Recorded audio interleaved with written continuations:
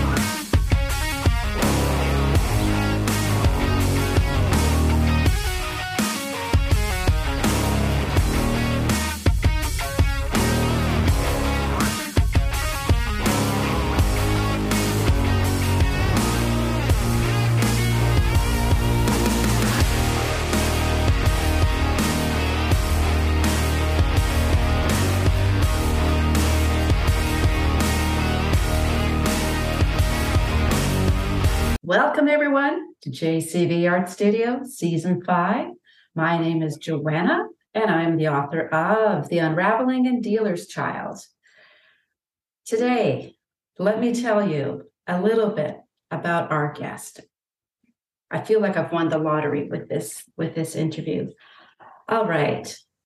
Hank Phillippi Ryan is the USA Today best-selling author of 14 novels of suspense. She has also won multiple prestigious awards for her crime fiction, including 5 Agathas, 5 Anthonys, and the coveted Mary Higgins Clark Award. She's also on-air investigative reporter for Boston's WHDH-TV and has won 37 Emmys, 14 Edward R. Murrow Awards, and dozens of other honors for her groundbreaking journalism. National book reviews have called Hank a master at crafting suspenseful mysteries and a superb and gifted storyteller. Hank's novels have been named Best Thrillers of the Year by Library Journal, New York Post, BookBub, Pop Sugar, Real Simple magazines, and others. Her current book is The House Guest, a story of psychological manipulation that explores the dark heart of marriage and friendship. It's Gaslight meets Thelma and Louise. The Library Journal starred review calls it binge-worthy. Yep, don't give yourself a time limit thinking, I'm only going to read for like 30 minutes. It won't work. Okay. If you haven't watched her TEDx talk on her website, I strongly urge listeners to check it out. Hank Phillippi Ryan, welcome to the Art Studio. It is an honor to interview you today. Oh my goodness, thank you. It was so much fun to hear that introduction. And I feel like I won the lottery. So thank you. Well, let's talk about books. Let's talk about your book, The House Guest. There was one night I was reading it and I thought, okay, I'm going to give myself 30 minutes. And it's like an hour later, I'm checking the time. It's like, okay.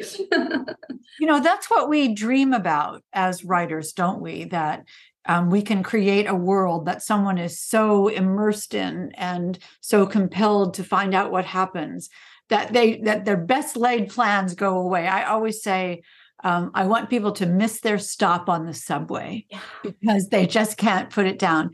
And, I work for that. I work on that. That's really part of the craft of writing. And we can talk about this if you like, but I do think it comes from my years in television, 43 years as a reporter, and learning how to tell a story.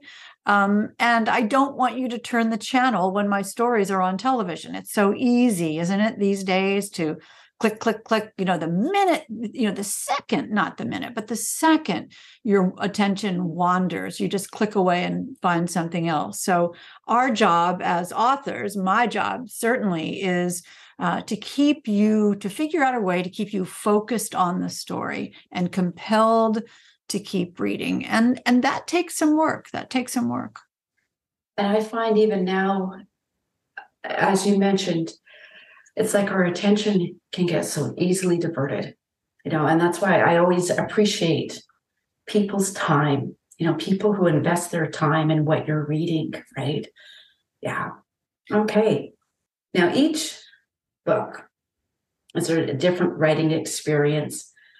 And what was different when it came to writing The House Guest compared to writing your previous novel, Her Perfect Life? Well, I think you're very wise because I've written 15 novels. It's interesting. I just sent in one, just working on my 15th. I'm working on the developmental edits right now, which is so much fun. And we should talk about editing. But I didn't, just quickly, as a little background for your many listeners, I didn't start writing till I was 55. I didn't start writing fiction till I was 55, which is about a long time ago, 17 years ago now, I think. And I had been writing television stories for 30 years before that. So when I got the idea for my first book, Primetime, and again, this was 2000, whatever it was, somebody can do math. I just knew it was a good idea. I knew it was a good idea for a novel. I'd never written a novel before. I'd only peripherally thought about writing a novel before in any kind of specific sense. And I came home from my work at Channel 7 and I said to my husband, I've got a really great idea for a novel. I'm going to write a book. I'm going to write a thriller. And Jonathan says, great, honey. He says, do you know how to write a book? And I'm like, how hard can that be? How hard can it be? I've read a million books. And I remember that so specifically now because the key of that, and apropos of your question, the key of that in writing my first novel is that I was so infinitely clueless. I was so supremely naive about what it took to write a book that I thought it would be easier than it was. And of course, it was very difficult, but it was so much fun along the way. I was just completely compelled to write this book. But I felt no pressure about it. In writing the book that turned out to be Primetime, I felt no pressure about it. If it worked, it worked. If it didn't, it didn't. I didn't even know what worked was. It was all from the love of the story. So that became Primetime, long story short. That became Primetime, which won the Agatha for Best First Mystery. And that was the beginning of my career as an author. So now book 2, and this goes to your question, book 2, that was a different deal. Now I had a contract, and now I had a New York publisher saying, tick, tick, tick, your book is due in a year. Mm-hmm. So that was a different experience. When you talk about how it was different to write, it was a different experience to write book 2 from book 1, because it was no longer experimental. It was no longer my idea. It was somebody else's idea. It was a job. It was a profession. And that was a big question of, could I do that again? Could I write a book again? Totally different mindset altogether about that. So after book 2, which was great, and I loved it, and it was a Book Sense notable book back when they had those, then I got a contract for 2 more books. Then I had to write book 3 and 4. Got to, not had to, but got the honor of writing books 3 and 4. And that's when you sort of think, oh, I'm an author now. They're paying me to do this. And these books are due. And this is my job. And I have readers who are expecting me to be good. And at that point, you start realizing that as an author, you're raising the bar on yourself every time. And you want to be better. You want each book to be better. And so I challenge myself each time to make each book better. Plus, if you have any brains at all, you're learning along the way what your own foibles are and how to be a better writer. And we're educating ourselves along the way in so many ways. So then book 3 and 4 turned out to be book 3 and 4 of the Charlotte McNally series. All great, all great.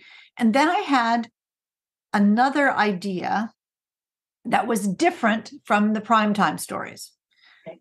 Different sensibility, different tone, a bigger thriller, multiple points of view. I realized I could do multiple points of view. I hadn't ever thought about that before. So I realized I wanted to write a different kind of a book. A different series. And so there's another challenge. Book 1 of the Jane Ryland series, The Other Woman, which eventually won the Mary Higgins Clark Award. Now I set myself this new challenge. Could I write a bigger kind of a novel, a thriller, a thriller series? Could I do that? So the Jane Ryland books, and there are now 5 of them, and with the 6th under contract, that was learning how to write multiple points of view. That was raising the bar on myself yet again. Then fast forwarding, I had an idea for a standalone. And I thought, okay, can I write a standalone? A lot different from writing a series. And we should talk about that because I think that's important. So I started to write a standalone. Could I write a standalone? And that became Trust Me, which did incredibly well, was my first standalone. And so then I started writing standalones. And what you need for a standalone is a great idea every time. And it needs to be, and now, I think Trust Me was book, 10? So now you think, do I have, as a writer, how you're talking about how different it is, as a writer, how do I fill up the tank of my imagination? How do I fill up the well of the possibilities of just in a plot, what might be in a story? What does a good idea mean? How can I make it be a better idea? And the days of panic of, will I ever have another good idea? What if I never have another good idea? That could happen. You hear of people never having another good idea. What if that happens to me? Yeah. And my TV career, I think, worked into that a little bit, and we can talk about that as well. I keep giving us ideas of things. That's okay. So every time I write a book, it's a completely different experience because I have all the previous books before that. I'm trying to be better every time. I'm trying to make a more unique, more intriguing, more interesting, more twisty, more surprising, more compelling story every time. And I give 100% of my skill and devotion to each book when I'm writing it. But then what constitutes 100%, you have to hope that grows. Yeah. So what's in the 100% for book 12 is more than what was in book 11. And what's in the 100% for, as you were talking about, Her Perfect Life, which I loved and was one of, I think, probably my most personal book. And that was what was different about Her Perfect Life, is suddenly, or gradually, whichever one it is, I realized that I had some really personal experiences that might be relevant to put into fiction, to cover with the carapace of fiction, to allow some of the things I think about celebrity to come out through a fictional character and have it be based a little bit on my life in a peripheral kind of way. So that's what I did differently in Her Perfect Life. Okay. That's a very different kind of book. Then The House Guest, then I'm back to being The House Guest. I'm back to writing a story about something that I'm familiar with, but wasn't me. And so again, I'm ratcheting up the challenge to myself in each book. So each book is harder to write than the one before, bottom line. Each book is harder to write than the one before and different to write than the one before, because who I am as an author and as a person is different than it was the time before. It just has to be, or you're going to stagnate as an author. You're going to write the same book again and again. And that would just be anathema to me, to write the same book again and again. And so how is Her Perfect Life different from The House Guest? In every way, it's different. And it's in every way, it's the same. It's making it new. It's making it better. It's making a story with a beginning, middle, and an end that you can't put down. And that's my total goal. Excellent. Excellent. Because I think also as an author, you're in it, the writer, the author, you're in it for the thrill ride as well. Like I think it has to be thrilling for the writer and the author. I once read a quote where it was said, "Who does the writer write for? Are you a writer who first writes for yourself, or do you write for your reader?" And for me, I write purely for myself at first, but then it's those rewrites where I'm thinking about the reader. Right. So. Yes.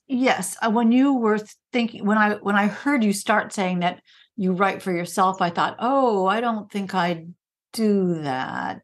And then as you went on to say at the beginning, you write for yourself and then you write for your reader. I think that's I completely agree with that. Because I write commercial fiction. Mm-hmm. I mean, we'll just put this on the table. I want people to buy my books. I want you to buy The House Guest, flat out. I will say that to you. Sue Grafton used to talk about that. You have to own what you want. Yeah. And she would say, I want you to buy my books. I want to be a New York Times bestseller. And so I learned from her that we're allowed to say, I want you to buy my book. I want you to love my book. So there is an element. So if I were writing just for me, and not wanting to sell the book, I think my books would probably be, either they'd be different than they are now, or they wouldn't exist. Yeah. Because I'm writing it for entertainment of the reader. Yeah. So I want to write a story that I would love to read. That's what I'm writing. I can't wait to find out what happens. And that's the fun of it on the days that it's fun. Yeah. But I know what to cut. I know in the many edits afterward of writing the first draft, I know what to cut, and I am happy to cut. I'm delighted to cut. They talk about, killing your darlings.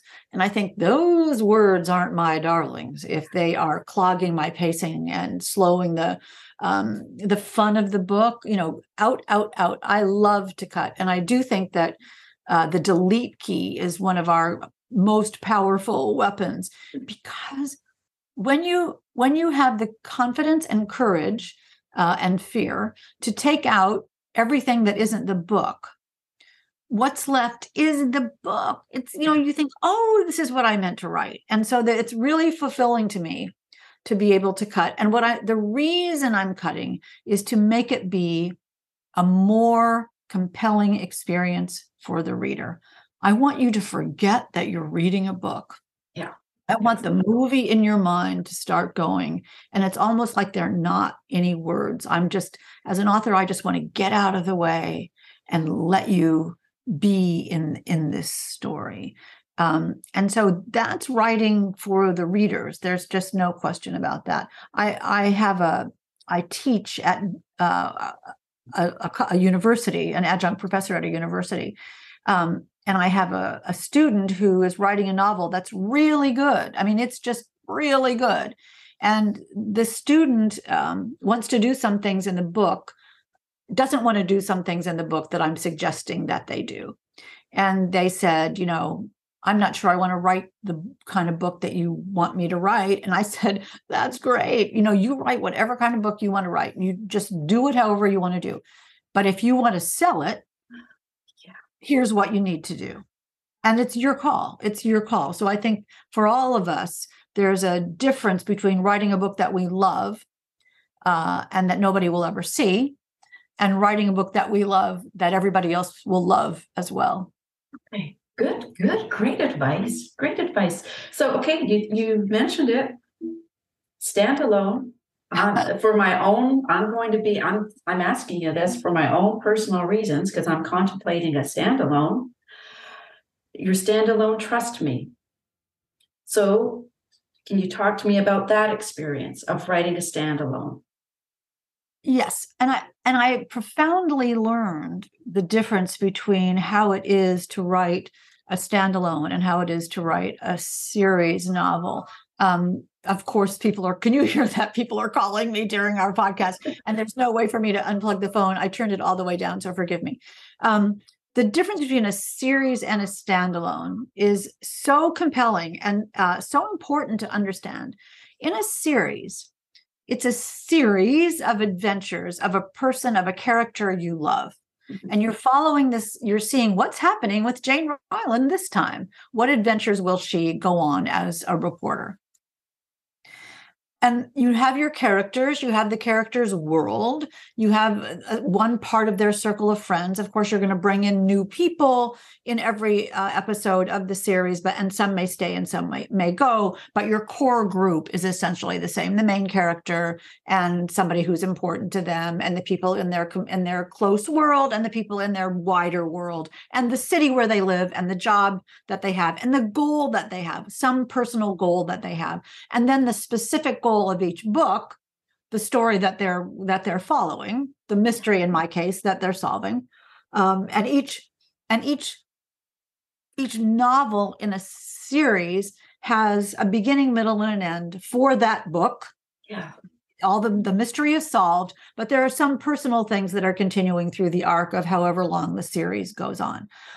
But the challenge for an author in a series is that the stakes of the book cannot be the mortality of the main character, because the main character is not going to die. No matter what dire circumstances you put them in, the reader knows it's a series. There's book 3, so she's not going to die in book 2. And so the reader knows that, and the author knows that. So no matter what you do, their death is not going to be the result.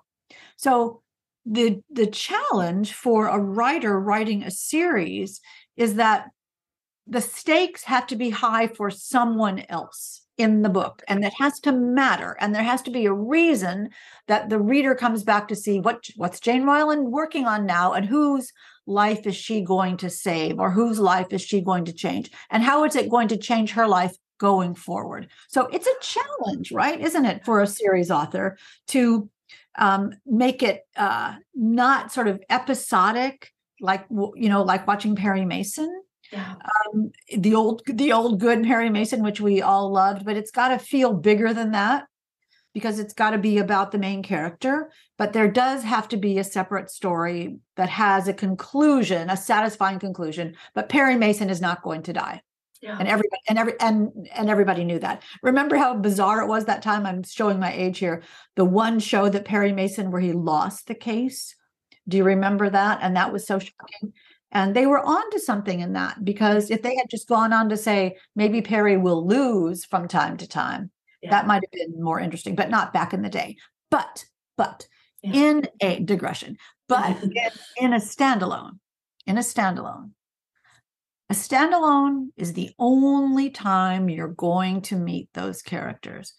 And a standalone is the most important thing that ever happened in those characters' lives. In the main character who you choose, whoever the protagonist is, in the antagonist's life, and all the people around them, this is the most chilling, life-changing, momentous thing that ever happened to them. And you, as the author, are saying to the reader, I am telling you this amazing story. This is an amazing story. Listen to this. But you have so much power in writing a standalone. And I learned this, as your question was asking, in writing Trust Me.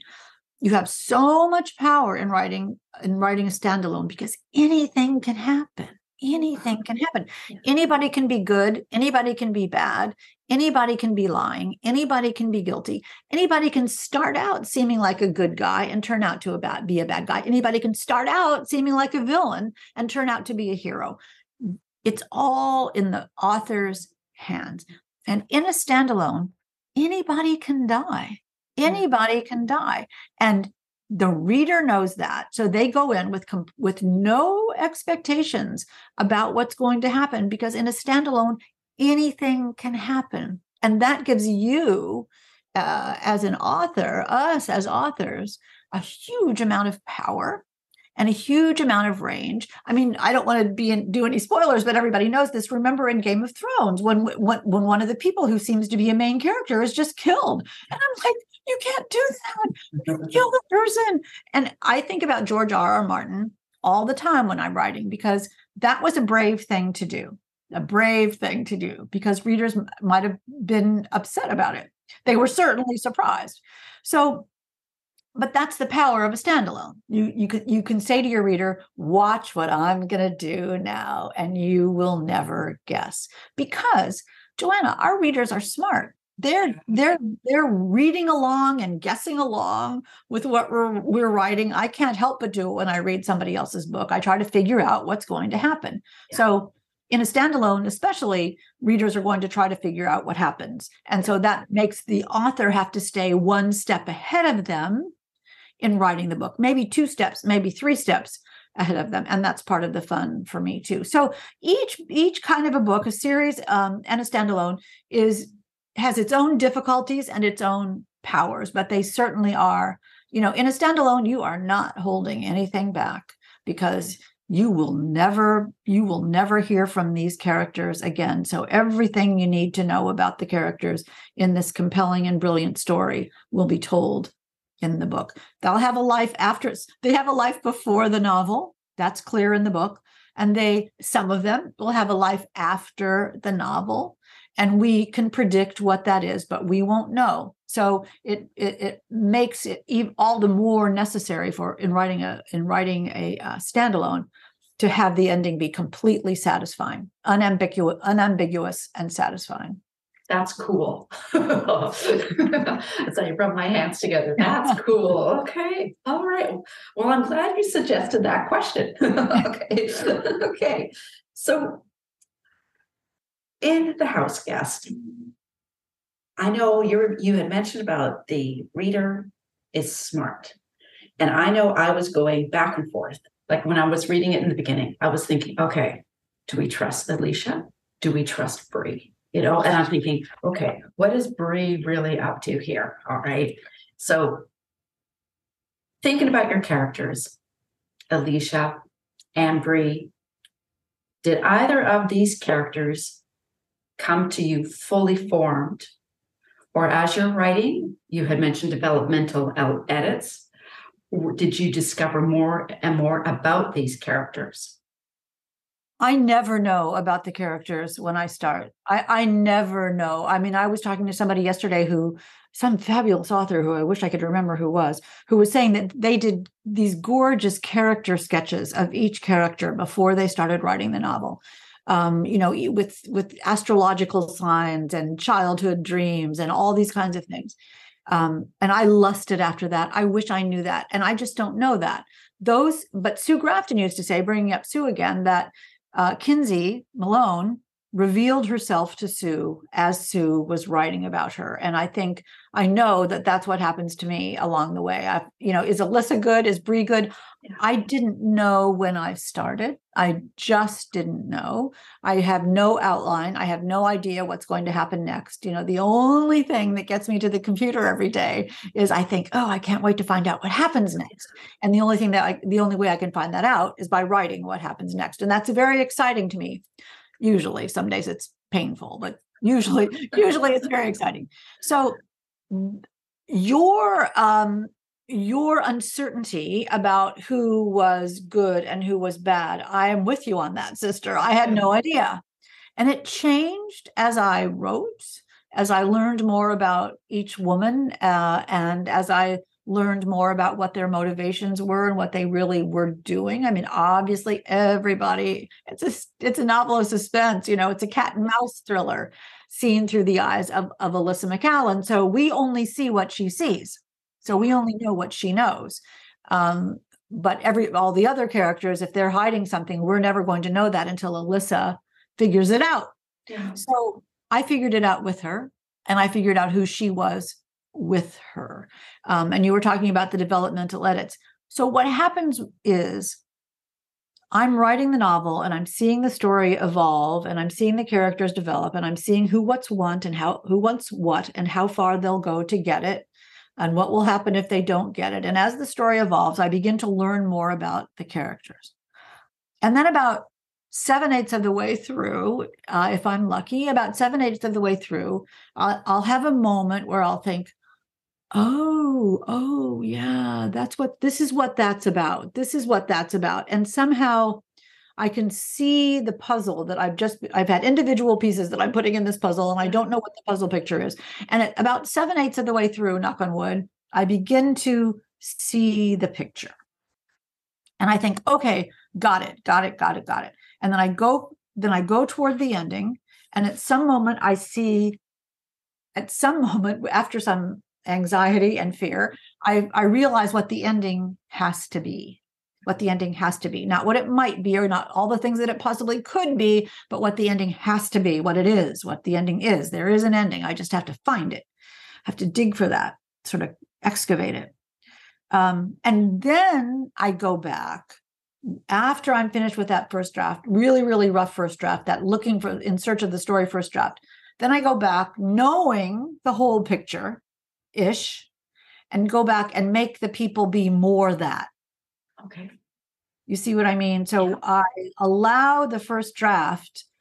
Sometimes in a first draft, I'll say, this is terrible. This is unbelievably terrible. Sometimes I say to myself, this is the worst sentence that anybody has ever written in the history of the universe. And then I say, yep, it sure is. It's pretty bad. Now just go ahead and write another bad sentence. I can't let it stop me. I just say, ooh, sister, you're terrible today. And I just keep going. I mean, I think the key is you just keep going. And then later you go back and you realize a couple things. One, A, it wasn't so bad. It wasn't as bad as you thought it was. And B, you can always fix it. You can always fix it. So I'm pretty brave about just persevering. I just advance the story because all I want to do is get to the end of the first draft. So I know what I'm writing, and I know who people are. Then, as I said, I go back and polish and tweak and burnish and make it look like I always knew that about the person. But I didn't always know it. I'm finding out as a writer, I'm finding it out along the way. And then I try, knock on wood, to make it feel like it was always that way. Okay. So now you're a pantser, correct? Correct. Big pant. I lust for an outline. I would love an outline. I know my editor always says, can you just send me an outline of your novel? And I say, no. And finally, after all these years, she's given up asking. But I have said to her, how do I know what happens until it happens? And it doesn't happen until I write it. I can't predict what might happen. I mean, a long time ago, I wrote an outline for one of my books, Drive Time, my fourth novel. And I just made it up. And I sent it in. I'm like, here's an outline. And they're like, great. And then the book wasn't anything like that. And nobody ever said a word about it. So I love that story. So, okay, because I have pants. And there have been times when I have, I'll do my writing in the morning. And there have been times when I have been stuck and I'm just, I'm doing the edits. I'm editing. I'm not editing, but I'm doing my rewrites, and I'm taking my dogs and we're going for walks. And that's where it's perfect. And those little paws of those mini schnauzers have seen lots of pavement. And I'm doing the what if. Okay, your heroine's here. What if she moves here? What if she goes there? Just to try to work out this plot. Have you ever found yourself at a point where you're just like, okay, how is my character going to get out of this? Daily. Daily. When I have those moments of, ooh, I'm not sure what happens next, which is not too often, but enough to be distressing when it does happen. Usually I know the next thing. I mean, I don't outline, and it's not written down, but usually I know the next thing. Or sometimes my brain will go, oh, and then this, and then this, and then this, and then this, like 4 things. Yeah. But when I don't know, I ask myself, what does my character want here? What is she trying to do here? What is her goal here? And I have a method that I sometimes use, sort of 5 steps of when I'm stuck. It's not really stuck as much as it is ready. Yeah. Ready. I ask myself, what does the character want? And why? And then I'll just say she, and then she has to decide what she's going to do to get that thing. So then we know her goal, and we know her motivation, and we know her planning. And I think this is important. We know what goes through her mind about deciding what to do. And in that decision-making process, we can reveal her psychology. Is she doing the right thing, the selfish thing, a vindictive thing, a revengeful thing, a loving thing? Why does she do what's her decision-making process? And in that process, we can get setting, right? We can get other people. Her decision-making process is going to be altered because it's snowing. Her decision-making process is going to be altered because somebody is about to arrive. So there are going to be factors that go into this. So she wants something, because if she doesn't get it, she's going to fail, and that would be terrible. And then here are the possibilities of things that she might do based on where she is and when it is. And then she does it. So now you have action. Now the story is moving forward. She does the thing that she's decided. And then there's an obstacle. Then for some reason it doesn't work. And oh no, the bad thing has happened. Early in the book, not a terrible thing. Later in the book, a really terrible thing. So now she's faced with this obstacle to want something else. She has to figure out what to do. And then she hits another obstacle. So if you do that, and it's not a formula, but it's a rhythm of how we live. Mm-hmm. I want something. Here's why. Here's what I wonder what I should do. Ooh, that's what I'm going to do. Yes, I'm going to do that. I do that. And then somebody stops me. And your story has moved ahead at that point. Your story has moved ahead when you figure out not what if, but what does she want? Yeah. And why? And then what will happen? And you will fly through it. You will fly through it. It's all because a book, a story is something that happens because of something. So what is the domino that falls? What is the domino that falls that changes, that takes your character out of disequilibrium? And what she wants to do, and I'm sorry to keep using she, what she wants to do is get her life back, get her equilibrium back. So what is she going to do that? And that's what it's all about, getting your equilibrium back. So something goes wrong. She needs to fix it. She has to make it work. She decides what to do. We understand who she is because of her decision. She does the thing. The thing doesn't work, because if it did work, then there wouldn't be a book. And then she goes on and does it again. And that has really helped. Does that make any sense? Oh, that has really. Yeah, because I'm just thinking in The House Guest, the FBI ring the doorbell. Right. What are you going to do? How are you going to deal with that? We start out with Alyssa McCallan, who's in a huge state of disequilibrium, right? Because her husband of 8 years has walked out on her inexplicably. She's shocked. She's devastated. She's sad. She's baffled. She's lonely. And it seems like he's trying to ruin her life. And why? And we begin with her trying to figure out what to do for about 2 paragraphs. And then someone walks in, guy walks into a bar, but it's not a guy, walks into a bar, and her life changes on page 2. Again, on page 2. What is she going to do? And how is she going to decide what to do? And what she decides, and this isn't giving anything away, but in chapter 1, she decides that possibly someone else's disaster is worse than hers. And she changes from focusing in a kind of self-pitying way on herself. She decides, I'm fine. I'll be fine. I'm going to help someone else. And we like her. Yeah. But we're smart readers, and we're also thinking, who is this other person who comes in, who needs help, and what's really going on here? But Alyssa makes her decision, and this was very carefully decided, makes her decision out of grief, out of vulnerability, out of loneliness. How many of us have been heartbroken? All of us have. And what kinds of decisions do we make when we're heartbroken? And so she starts in severe disequilibrium. She starts in severe disequilibrium. And the book is about getting her out of that, her getting herself out of that. Yeah. And you see the change. You see the change of Alyssa when you get to the end. Like you definitely see that arc.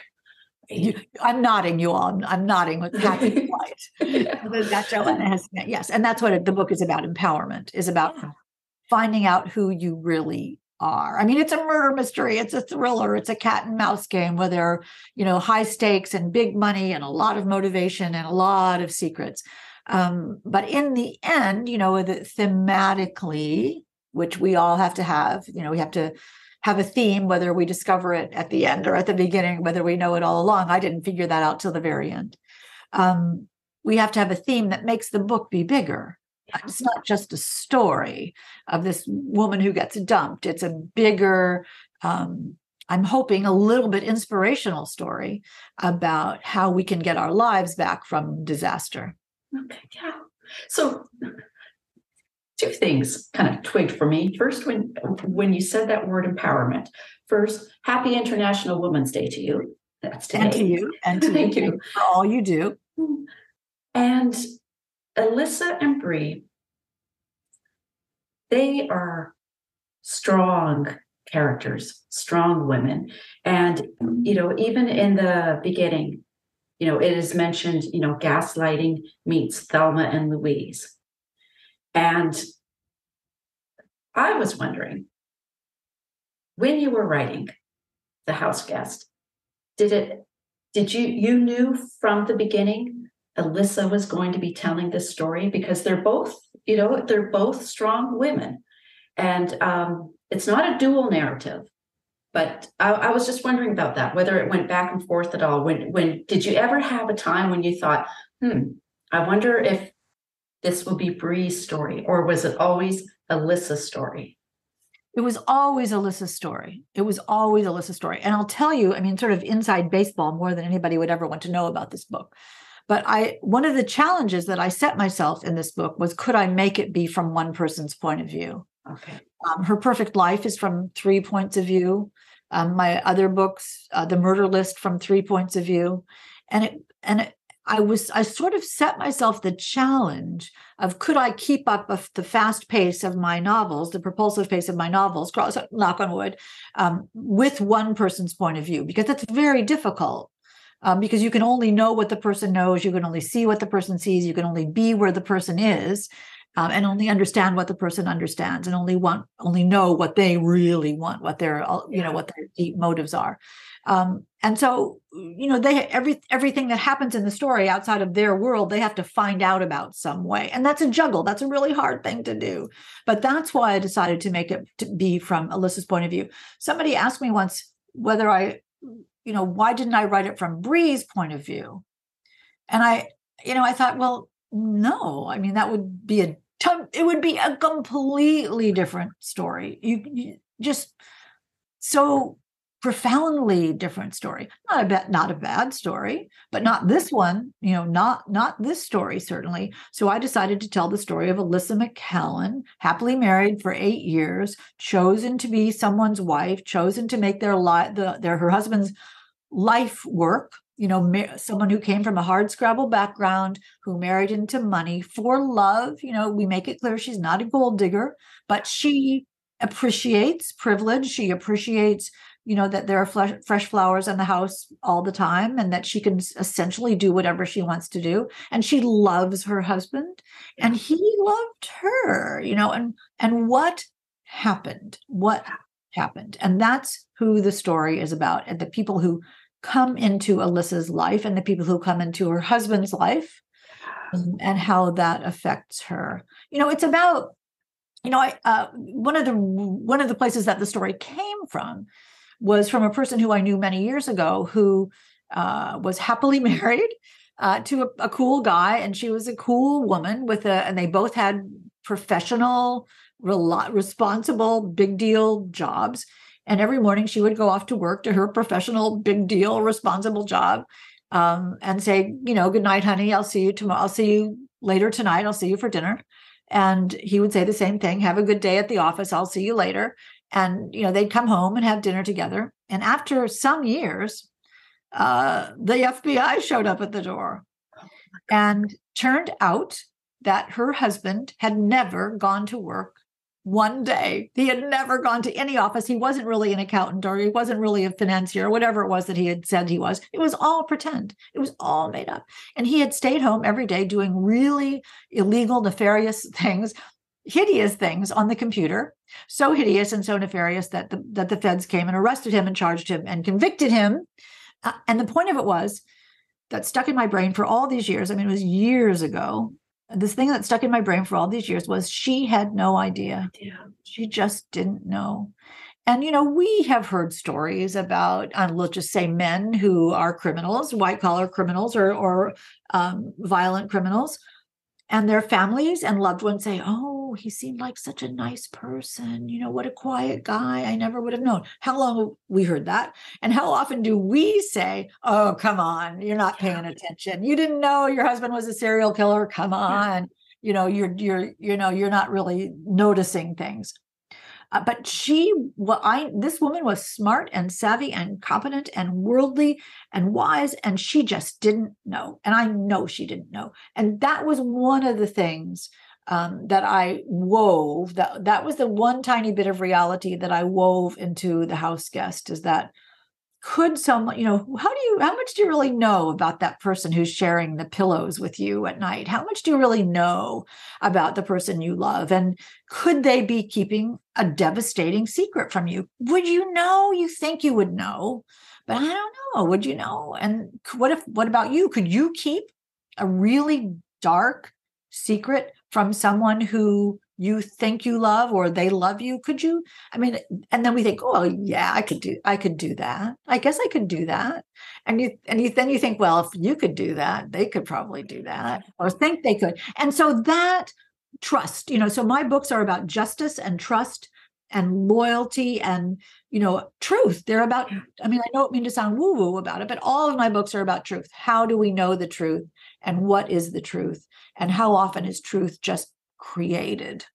And all of that. Again, it's a cat and mouse thriller, The House Guest, and went into a second printing after 6 days, which was quite astonishing. So, it's an airplane book. It's like, I want you to keep turning the pages as fast as you can. But underneath all that is a story about, as you say, is about empowerment and about truth and about justice, and how we can keep secrets from each other, and how that happens and how devastating that can be. Okay, I'm writing a note here. You mentioned truth. And in the beginning, you had also mentioned your work about being an investigative reporter. And I asked a few authors I knew. I kept it very quiet because I was so wanting this. I was so excited about this interview. So this combines with a question another author asked, forwarded to me. So Susan Jane Wright, her question was, how much of your work as an investigative reporter influenced your writing? And you had mentioned that earlier when we started. And as I'm listening to you, you're mentioning about truth in your books. So yeah. Susan, thank you. I could not be the author that I am today, however that is, without having had all those years of experience as an investigative reporter. It's storytelling. So there's 3 answers to that very, very quickly. The easiest one is, my books are not my television investigations made into fiction. I suppose I could do that, but it isn't interesting to me to do that. So I take a little bit from here and a little bit from there and a little bit from here, and then a lot of imagination, and sort of make like a Rubik's Cube, sort of and twist the puzzle pieces, little magpie pieces from various places. So sure, I've done so many stories about the housing crisis in Massachusetts years ago, and I began to wonder, what's going on in those empty foreclosed houses? Someone has the keys and the utilities are on, and could they be used for something? Now, that's not my news story. My news story was about the failing housing market and some unfair foreclosures. But as a result of thinking about that, I got another idea for a story. My book, The Wrong Girl, someone had called me to say that an adoption agency had reunited a daughter with who they thought was her birth mother, but it was the wrong match. And she said to me on the phone, "Can you believe it, Hank? They sent that woman the wrong girl." And I thought, ding, ding, thank you. That's a great novel. I didn't even do a story about it. It was ridiculous, clerical error that didn't result in any problems, and there were no more of them, and it wasn't a big scandal. It wasn't anything, but it sure was a good book. So, I've covered murders and many murder trials, and I've interviewed murder suspects and had people confess to murder, and have people who are convicted of murder insist that they didn't do it. I know how people are when they lie. I've been in places in the airport that, you've never been. And I've met people that, are pretty interesting and been in some scary situations. I've wired myself with hidden cameras and confronted corrupt politicians and gone undercover and in disguise. So it would be silly not to use not only the experiences, but the emotion of those experiences and the stress of being a reporter, which is immense. All that goes into the books, but they're not my television stories made into fiction. The other thing that I learned from being a reporter is that a good story has a beginning, middle, and an end. Yeah. It has a character who you care about, a problem that needs to be solved. You follow leads and track down clues. You want the good guys to win and the bad guys to get what's coming to them. And in the end, you want to find the truth. You want some justice, and you want to change the world. And you learn. And so that's key, whether it's an investigative story or whether it's fiction, that's the same thing. That's the same rhythm. And as I said earlier, I don't want you to turn the channel when my television story is on. So that rhythm, that pacing, that the sense of, I may shoot 20 hours of video and take 1 minute from it, just the one gem of what somebody says. And so just like writing a novel that, my books turn out to be 125,000 words in the first draft, and I know they can only be 95,000 words. So I learn what's important and what's entertaining and what's unique and what's new and what's compelling. That's definitely from television. And the other thing from television, an answer to Susan Jane Wright's question, which is like, this is the world's longest answer, is in television, you got to make your deadline.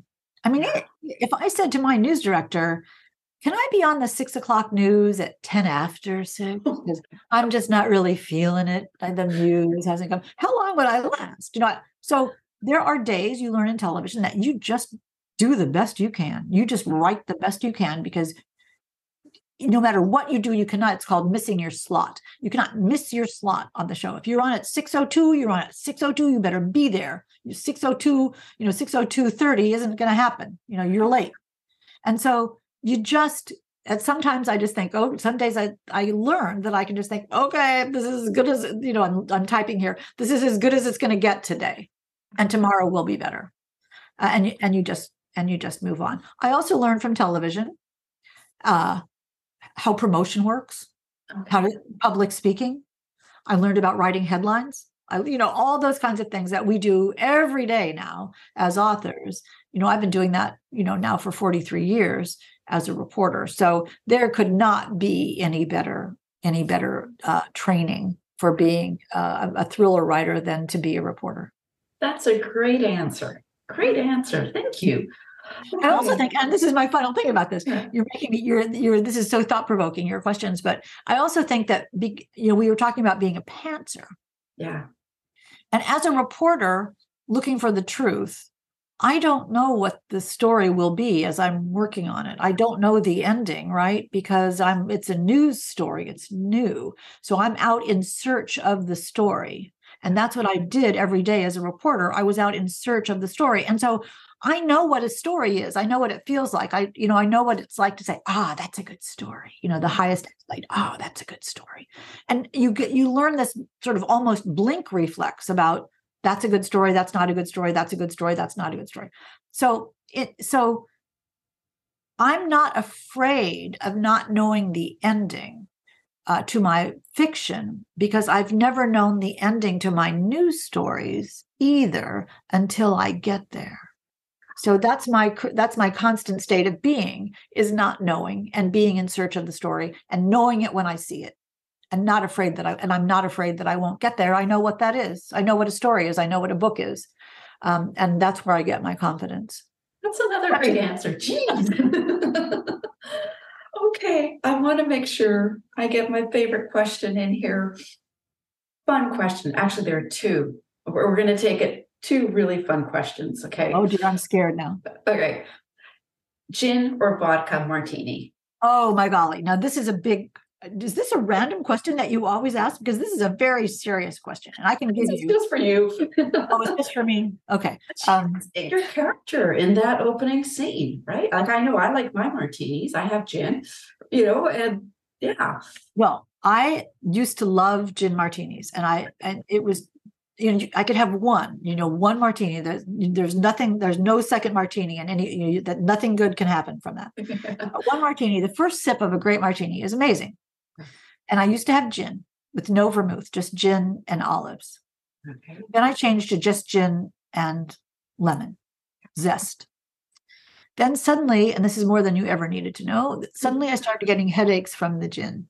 Oh, okay. And so I thought, okay, so I switched to vodka, and I have. Then I thought, well, maybe this is too strong. I started thinking, a vodka martini, that's a lot of alcohol. Maybe I don't really need that. So I stopped drinking them altogether. Okay. And then the other day, someone said, have you tried Dingle's gin? It's Irish gin called Dingle's. And I said, sure, I'll have a sip. I can't go wrong with a sip. Yeah. And oh my golly, it was really good. Okay. So I don't know. I may be back to trying that again. Could happen. Okay. I can't believe you asked me about martinis. That's the funniest thing. Well, I have one more fun question. You were sitting in an infinity pool, floating on an orange plastic raft, and Alyssa, in her black tank suit, black floppy hat, and Jackie O sunglasses, floats over to you.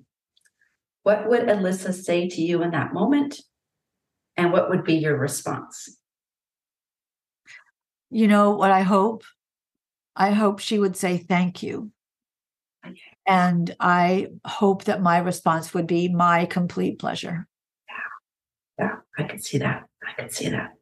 All right. Hank, this has been fabulous.